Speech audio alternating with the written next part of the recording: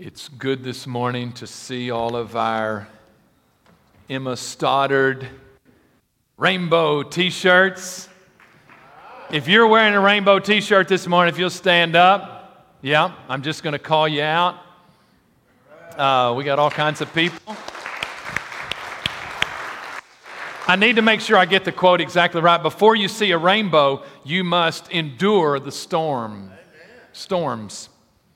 Sorry, I ought to get that right. Brother Barry, stand up. I'm sorry. Before you see a rainbow, you must endure the storms. And what a great quote. And thank you all for representing today and remembering Emma.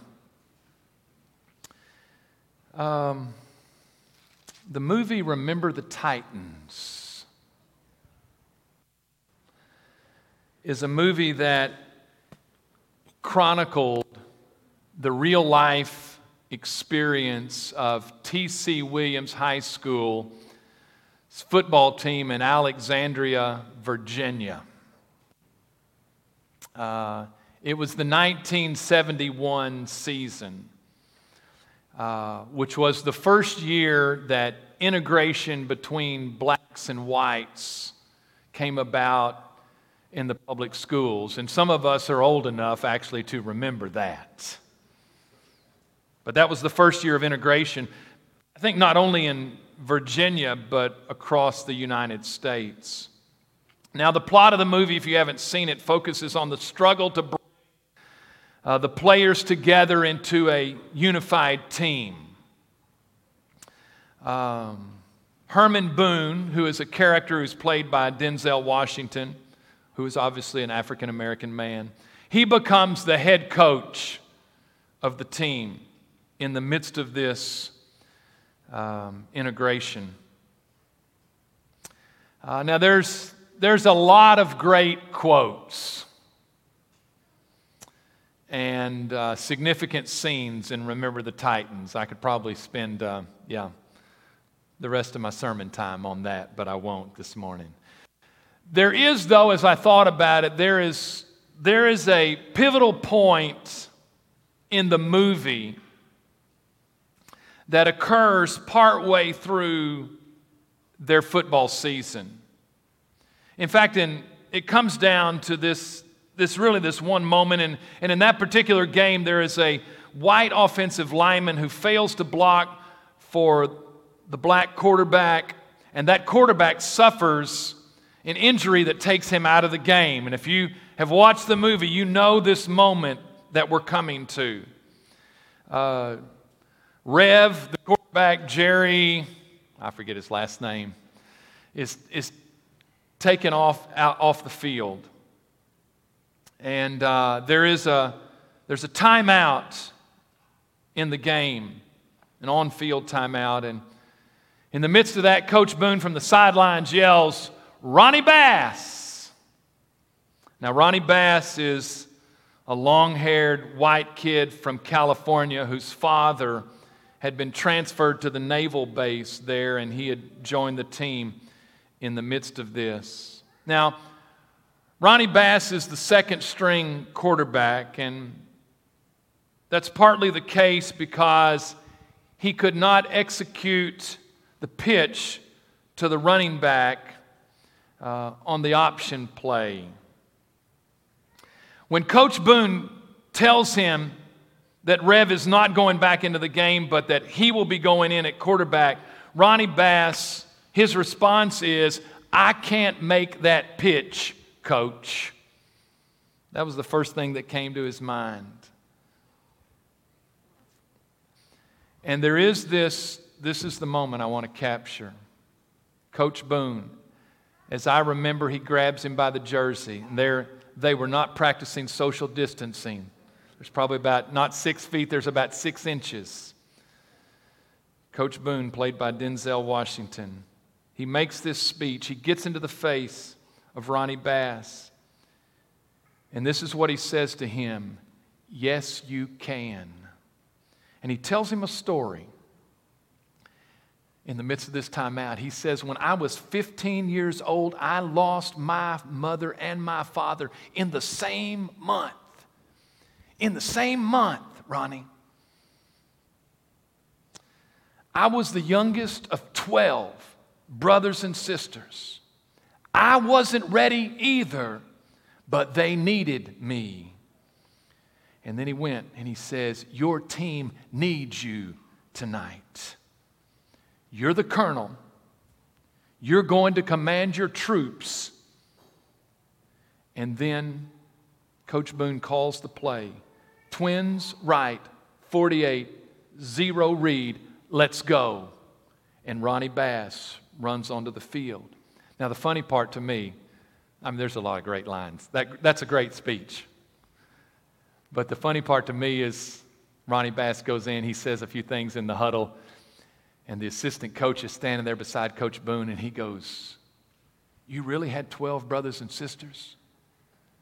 Coach Boone goes, without blinking an eye, he goes, 8. The assistant coach goes, yeah, 12 sounds better.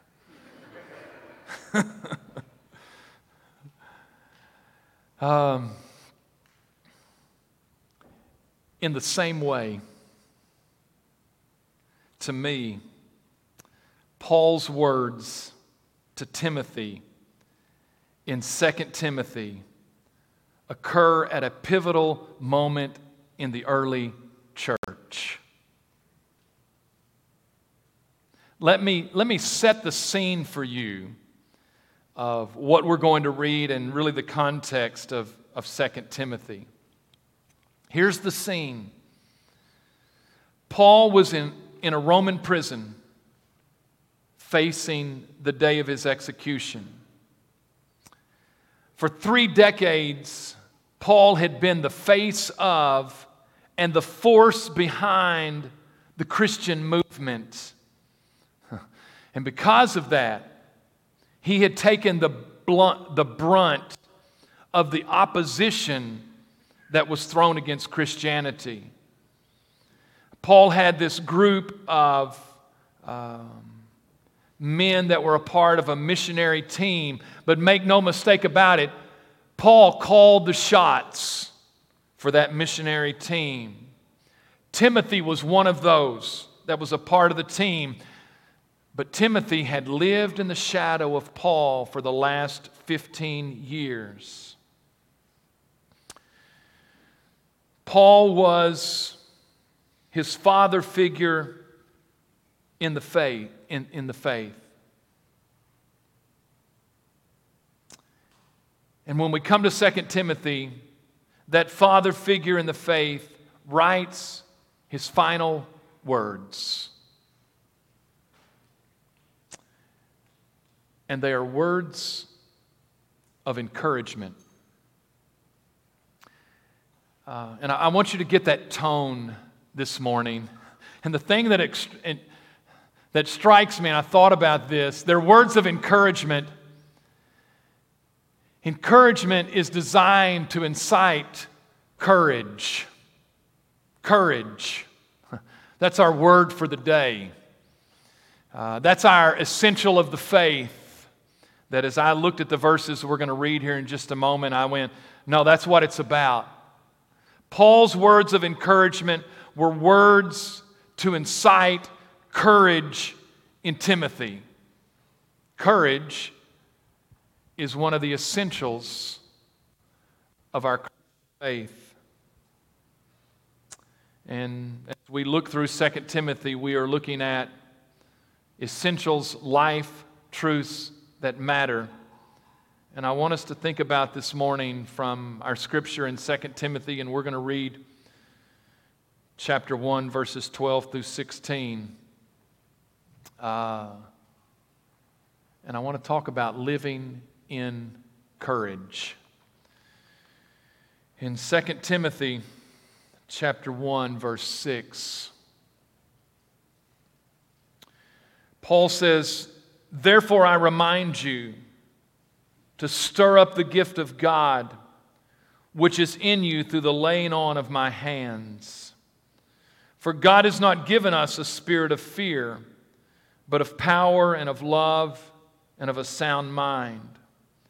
Therefore, do not be ashamed of the testimony of our Lord, nor of me, his prisoner, but share with me in the sufferings for the gospel according to the power of God, who has saved us and called us with a holy calling, not according to our works, but according to his own purpose and grace, which was given to us in Christ Jesus before time began, but has now been revealed by the appearing of our Savior Jesus Christ, who has abolished death and brought life and immortality to light through the gospel, to which I was appointed a preacher, an apostle, and a teacher of the Gentiles. For this reason I also suffer these things. Nevertheless, I am not ashamed, for I know whom I have believed, and am persuaded that he is able to keep is able to keep what? Going back to my old King James. What I have committed to him until that day. I'm sorry, I butchered that last verse.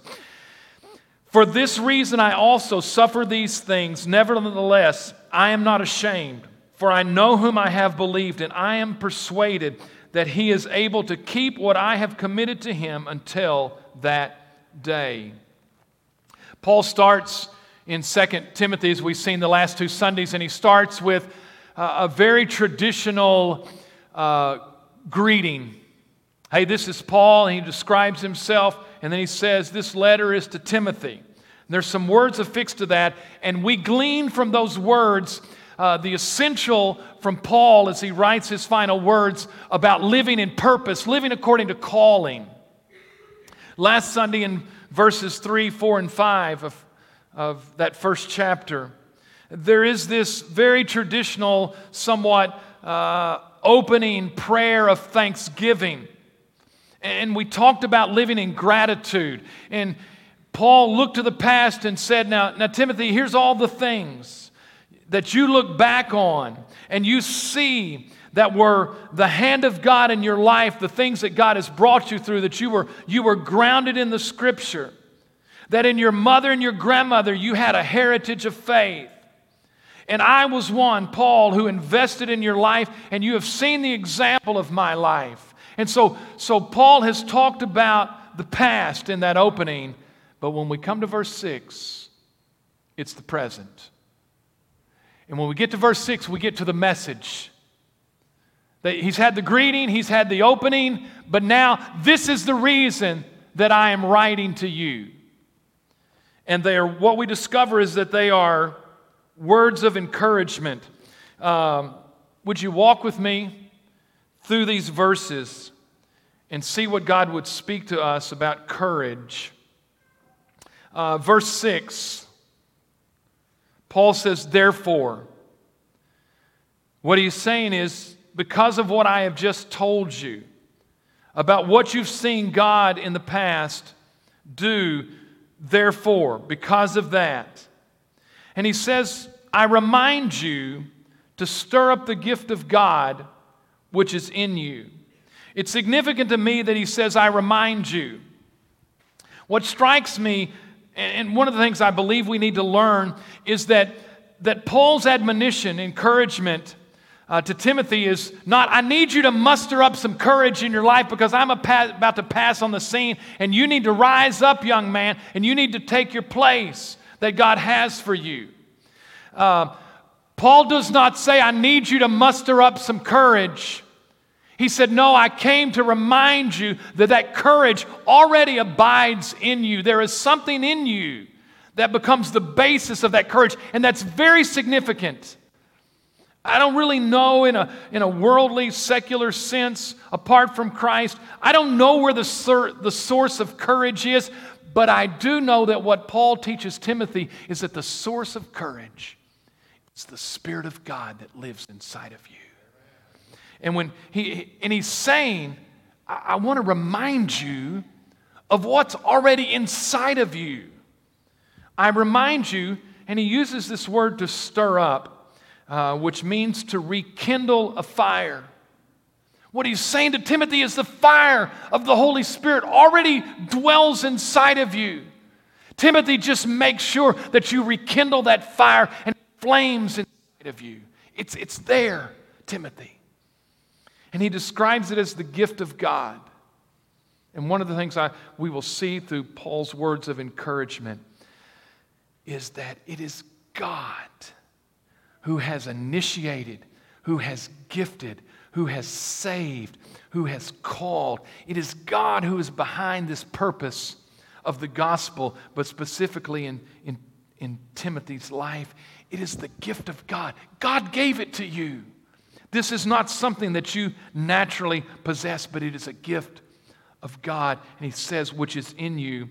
And he says, through the laying on of my hands. We don't have time to look at the other scripture. There's another scripture, he talks about this in 1 Timothy 4:14. And this is obviously a reference to the time of ordination in Timothy's life. We don't know what that looked like. But what Paul was saying is, I was there that day. And I laid my hands on you, and we prayed for God to come into your life and to gift you and empower you to be the minister, the pastor, the teacher that God has called you to do. I was there. I was a part of this. I laid my hands on you. I know what God has done in your life. And then this verse that we probably all know by heart in verse 7. He says, for God has not given us a spirit of fear, but of power and of love and of a sound mind. The spirit that God gave you is not a spirit of fear, Timothy. That word for fear is a word that means cowardice. It means to cower in the face of opposition of the enemy. God has not given you a spirit that cowers in the face of the enemy or in the face of opposition. But the spirit that God has given is a spirit of power. And so what Paul begins to describe here is that the Spirit is the source of the courage that is called for in Timothy's life. For Timothy, who would say, I don't have the power to do what God has called me to do, Paul says, it's all right because the Spirit within you is the power of God. God hasn't given us a spirit of fear, but He's given us a spirit of power. That word for power is the word dunamis, and he actually uses that word 3 times in the verses that I've read. What he's communicating to Timothy is the power that you need for what you're called to do is not of yourself, it is God's power. But the Spirit is not only a spirit of power, but is also a spirit of love. In the midst of opposition and what you're afraid of or what other people will say about you, no, the Spirit will empower you, Brother Barry, to love people the way you don't naturally possess. When we are afraid, many times we withdraw. We put up barriers. We protect ourselves. Love does not protect yourself. Love sets yourself out there, and love gives for others. But that puts you in a precarious situation to love. But the Spirit of God is a spirit of power, but is also a spirit of love, not of self-protection. But he also says the Spirit is of a sound mind. Fear many times is irrational. Irrational. That means we don't have a sound mind. But when the Spirit comes, He not only gives us power and He gives us love, but He gives us a sound mind, clear thinking, to see things as they really are. And Paul's going to tell Timothy some things that really are. And so a sound mind helps us to overcome irrational fear. And so what Paul is teaching Timothy is that the Spirit is the source of courage. And the Spirit will overcome the opposition that is outside of us, but also the self-doubt that is within us.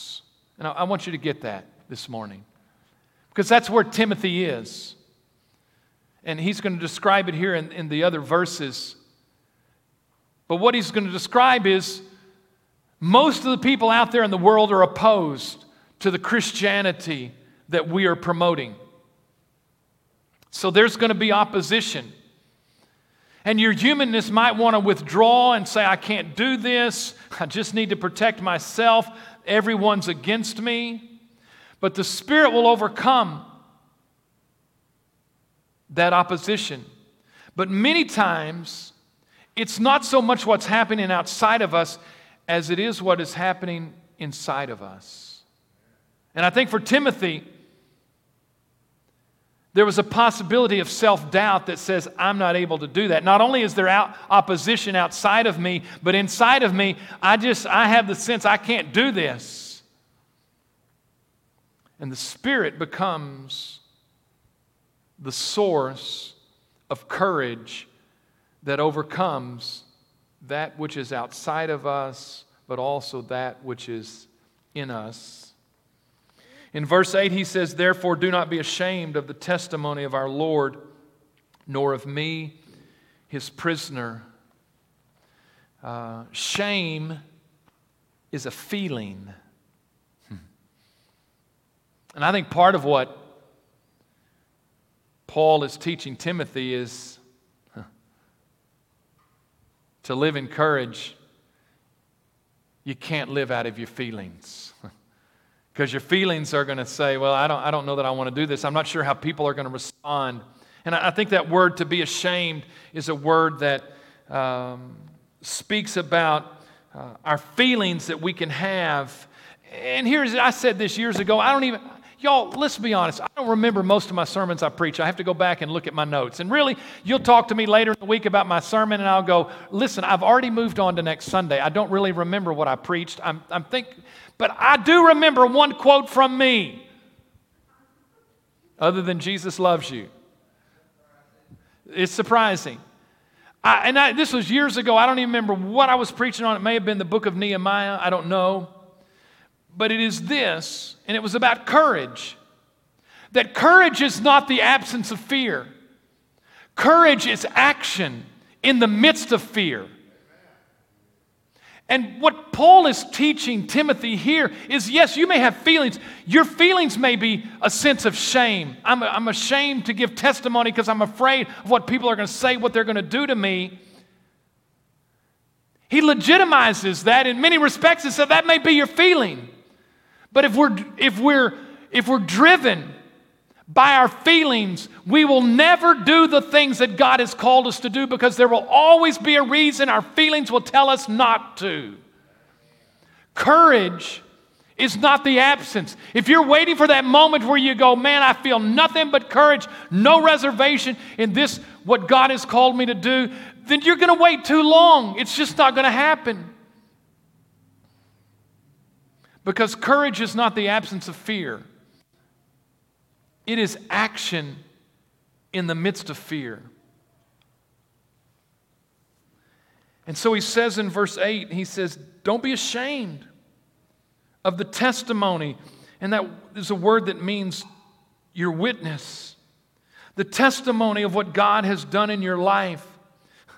Don't be ashamed of me as prisoner. Paul's going to describe this later in chapter 4. He's going to say some of the saddest words I've ever read in the Scripture. He says, all have forsaken me. Nobody stood with me at my defense. Everyone is left, except for Dr. Luke. Everyone has forsaken me. Paul's saying, don't be ashamed to identify with Jesus Christ or with me as prisoner, thinking, well, it might get me into trouble. He says at the end of verse 8, but share with me in the sufferings for the gospel according to the power of God. Share with me in the sufferings. Suffering will always be connected to what God has called us to do, because we live in a world that is opposed to the things of God. And Paul says, join me in that as I suffer for the gospel,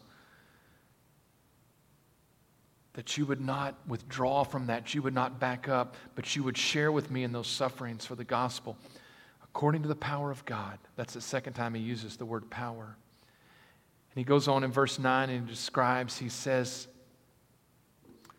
who has saved us and called us with a holy calling, not according to our works, but according to his own purpose and grace, which was given to us in Christ Jesus before time began. Paul is teaching Timothy another very significant truth about courage, that courage comes from the confidence that God is in this. What he describes here is there was a time that God reached down to you and he saved you. He initiated that relationship with you. And that God, in Timothy's life, not only did he save you, but Timothy, he called you. Paul would say the same for himself. And very significant, not according to our works. Timothy, it was not like you or I came up to this great idea and said, I think this is what I'm going to choose to follow Christ. I'm going to choose to be a preacher of the gospel. No, Paul and Timothy would both say that the purpose and the calling of God initiated in God himself. It is not in you. And you understand when you come to face a circumstance in your life, the difference it makes when God says, I need you to move forward, of the sense of the confidence that God is in this. This is what God is about. This is not something I decided on my own, that I want to do this, that I think I'm up for this challenge. No, you see, the courage comes from that confidence that God is in it. He says in verse 10, but has now been revealed by the appearing of our Savior Jesus Christ, who has abolished death and brought life and immortality to light through the gospel.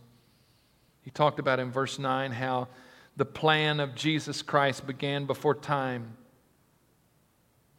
but in the present time that God revealed his Son, Jesus Christ.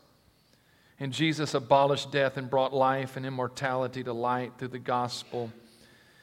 And when he uses the word gospel, he connects it to verse 11. He says, to which I was appointed a preacher, an apostle, and a teacher of the Gentiles. Appointed. Who appointed Paul? God did. Paul said, I didn't decide to do that. I was appointed by God. Do you understand that confidence then comes, courage comes from that confidence that this is what God is about. God is in it. God is doing it. And finally, Paul, and he really starts this in verse 11, but he finishes kind of his testimony. Because it's one of these things that, it's one thing for him to talk about all those things, but eventually in verse 12, Paul says, but me. I've called you to courage. But he says in his own life, he says, for this reason, because of all that I've just talked about, I also suffer these things. Nevertheless, I am not ashamed. That word ashamed is significant in a couple locations in the Scripture in Paul's writings, but I think of Romans 1:16, where he says, "For I am not ashamed of the gospel of Christ, for it is the power of God unto salvation to everyone who believes. For this reason I also suffer these things, nevertheless I am not ashamed, for I know whom I have believed." Who is the whom? It's God. Paul said, "I know the one that I have placed my faith in." And then that word persuaded that we saw last week, which denotes strong conviction. For I am persuaded that He, God, is able. And actually that word able there is the same word dunamis for power. And what it means is God has the power to keep what I've committed to Him until that day. And I want to end with this, that last phrase, when He says, He is able to keep what I have committed to Him until that day. It's an incredible picture in the Scripture. And what Paul is communicating here is that God has the power to guard, and the word would be my deposit. God has the power to guard my deposit, what I have committed to Him, until that day that He comes again. The picture is of something of great value that you gave to somebody. Today we would think about taking it to the bank to keep safe. But in ancient times you wouldn't have had banks, and so you would have entrusted it to a friend, someone. And he said, "I have trusted my life and everything that is about me. I have trusted that to Christ.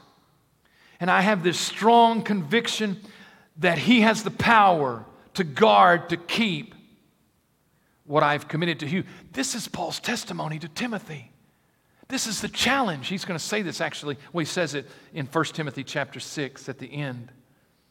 These same words to Timothy.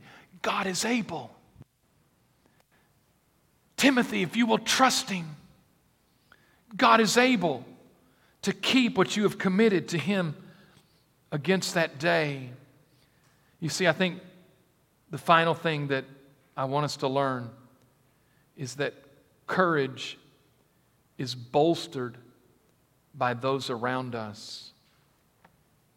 For Timothy, it was partly the testimony of Paul that said, "I give testimony with my life that God is able, if you'll trust Him."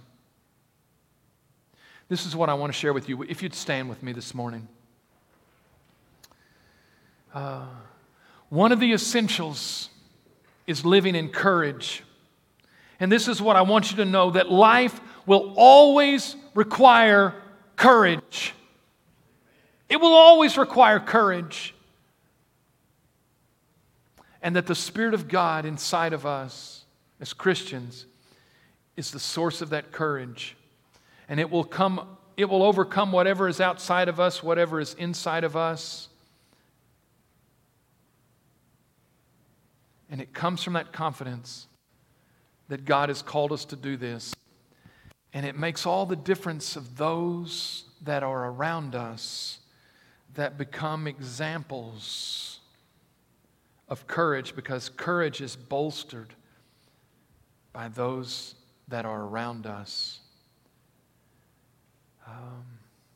I want to lead us in prayer this morning. And I want you to think about those things in your life that God has called you to do, and for the courage that you need to exhibit to walk in that. Before I pray, if you need to speak with somebody, whether you're joining by live stream or you're here in person, we're available for you. You can reach out to the staff, however you choose to do that. I will be at the front after the morning service if you'd like to visit with me, if you need somebody to pray with you. The only other announcement that I know, or two things, is Wednesday night we will start back our full program. That'll be Wednesday night at 6. in preparation for that, Sarah is meeting across the street after this morning service, and you ought to know this. If you're one of the children's volunteers, she has lunch for you across the street, and y'all are going to go over what's going to happen Wednesday night. And so if you're one of those Wednesday night volunteers for our children, when you're dismissed here, if you'll just go across the street, then Sarah's going to meet with you, and she's going to feed you. Amen? Amen. If y'all would join me in prayer this morning. Father, we thank you for today, and we thank you for the encouragement that comes. And Father, I pray that you would help us to live obedient lives, not according to our feelings, but according to the calling of God in our lives. And so, Father, we love you. We pray that you continue to watch over us, care for us, protect us. Father, help us this week to live out lives of courage, and we pray that you would use it in other people's lives. And we trust this to you, and we pray it all in Jesus' name. Amen. Amen. Thank you. You're dismissed.